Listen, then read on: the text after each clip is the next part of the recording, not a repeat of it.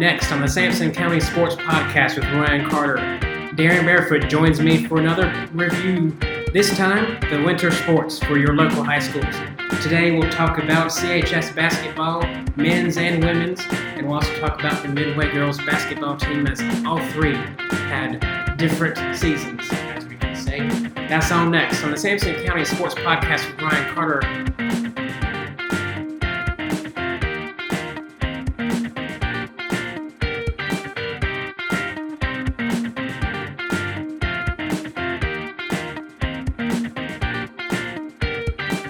Hello, Sampson County, and we're back for another winter sports review this time, and we're back with Darren Barefoot. Thank you for joining me. Yes, sir.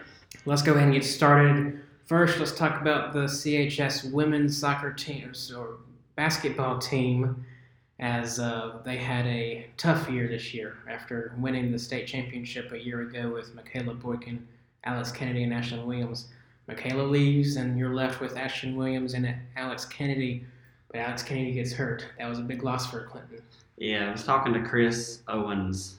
I remember it like it was yesterday in Reynolds Coliseum, the day they won the championship. And I asked them, I said, how do you feel about next year's team? And he was hopeful. He thought he had a good shot of, having another stellar team. Of course, you lose a player like Alex coming back, lose her to injury, and then you lost so many seniors, including the talent that was Michaela Boykin, and it just disastrous for them. And I hate to use that word, but I feel like it was a domino effect, losing them too. Now next year could be better for the Dark Horses, as Ashlyn Williams is returning, but as we've said, Alex Kennedy will be graduating this year. And going to be tough for them to rebound. They went 8-16, 4-8 in conference play. A tough year after defending their state championship. We watched that state championship game. They were stellar. Oh, yeah. Everyone on that team played a great game.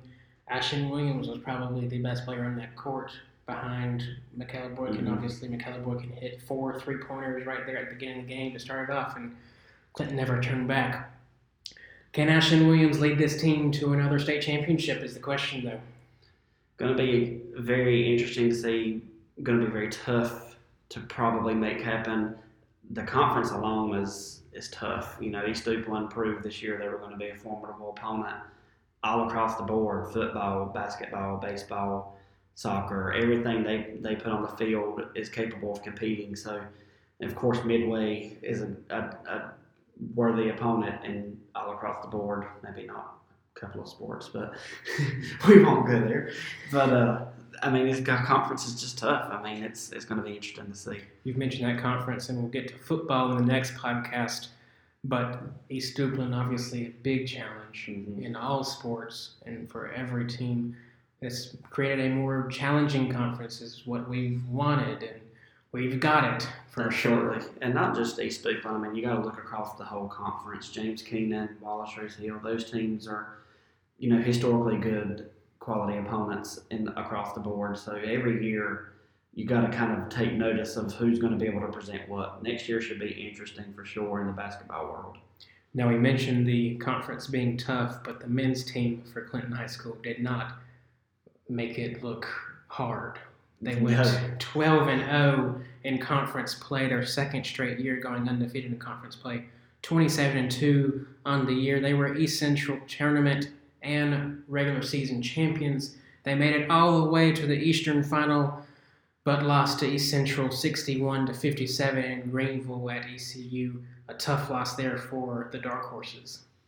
2 years in a row, they've had a worthy team on that floor that has pushed deep into the playoffs, only to come up just short. I know it's got to be kind of nerve-wracking for the Clinton faithful. But it's not something to hang your hat on. That's 2 good years of quality seasons. Of course, at that point, it's not anything about moral victories. You want the hardware, and unfortunately, they just fell short.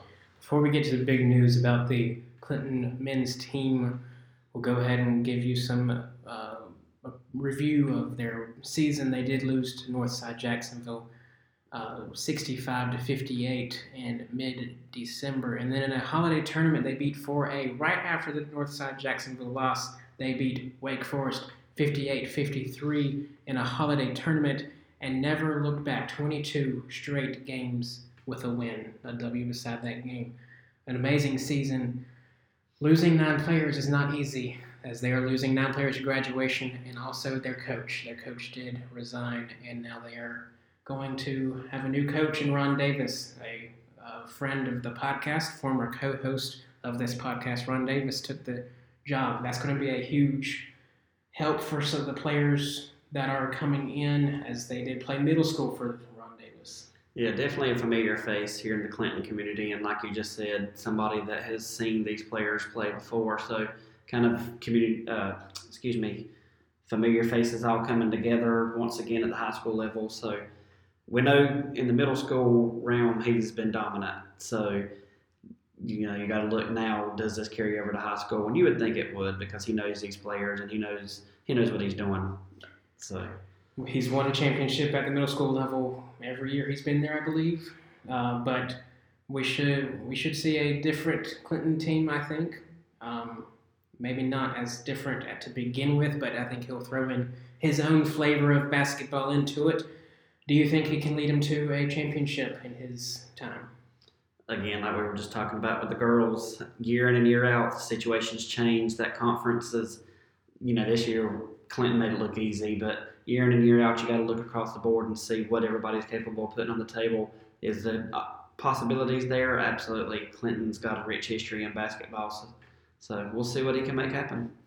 Now, the Midway Raiders girls team did have a spectacular season as well, losing 3 times, 23-3 overall, 11-1 in conference play, with losses to East Duplin, Goldsboro, and East Bladen in the second round of the playoffs.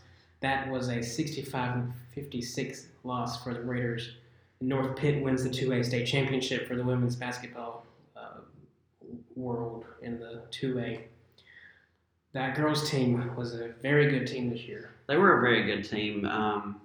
I had the opportunity to get close to some of them girls, and they're just a good group of girls. And Alan McClam would tell you that a couple of the losses they took in conference were kind of silly, but sometimes that just happens. You just get tripped up.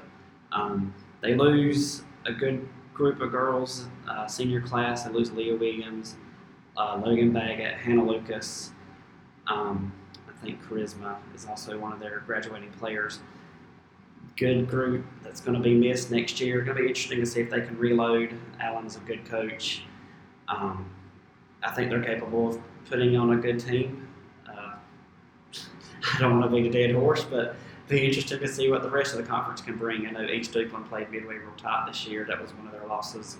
And Goldsboro was also one of their losses. So those 2 teams there, and along with Clinton, will probably be some of the tough competition next year.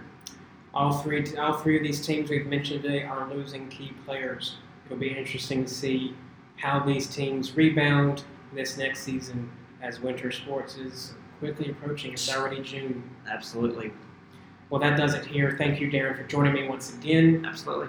That does it here for the Sampson County Sports Podcast. For Darren Barefoot and everyone at Sampson Independent, I'm Ryan Carter. Thank you for listening.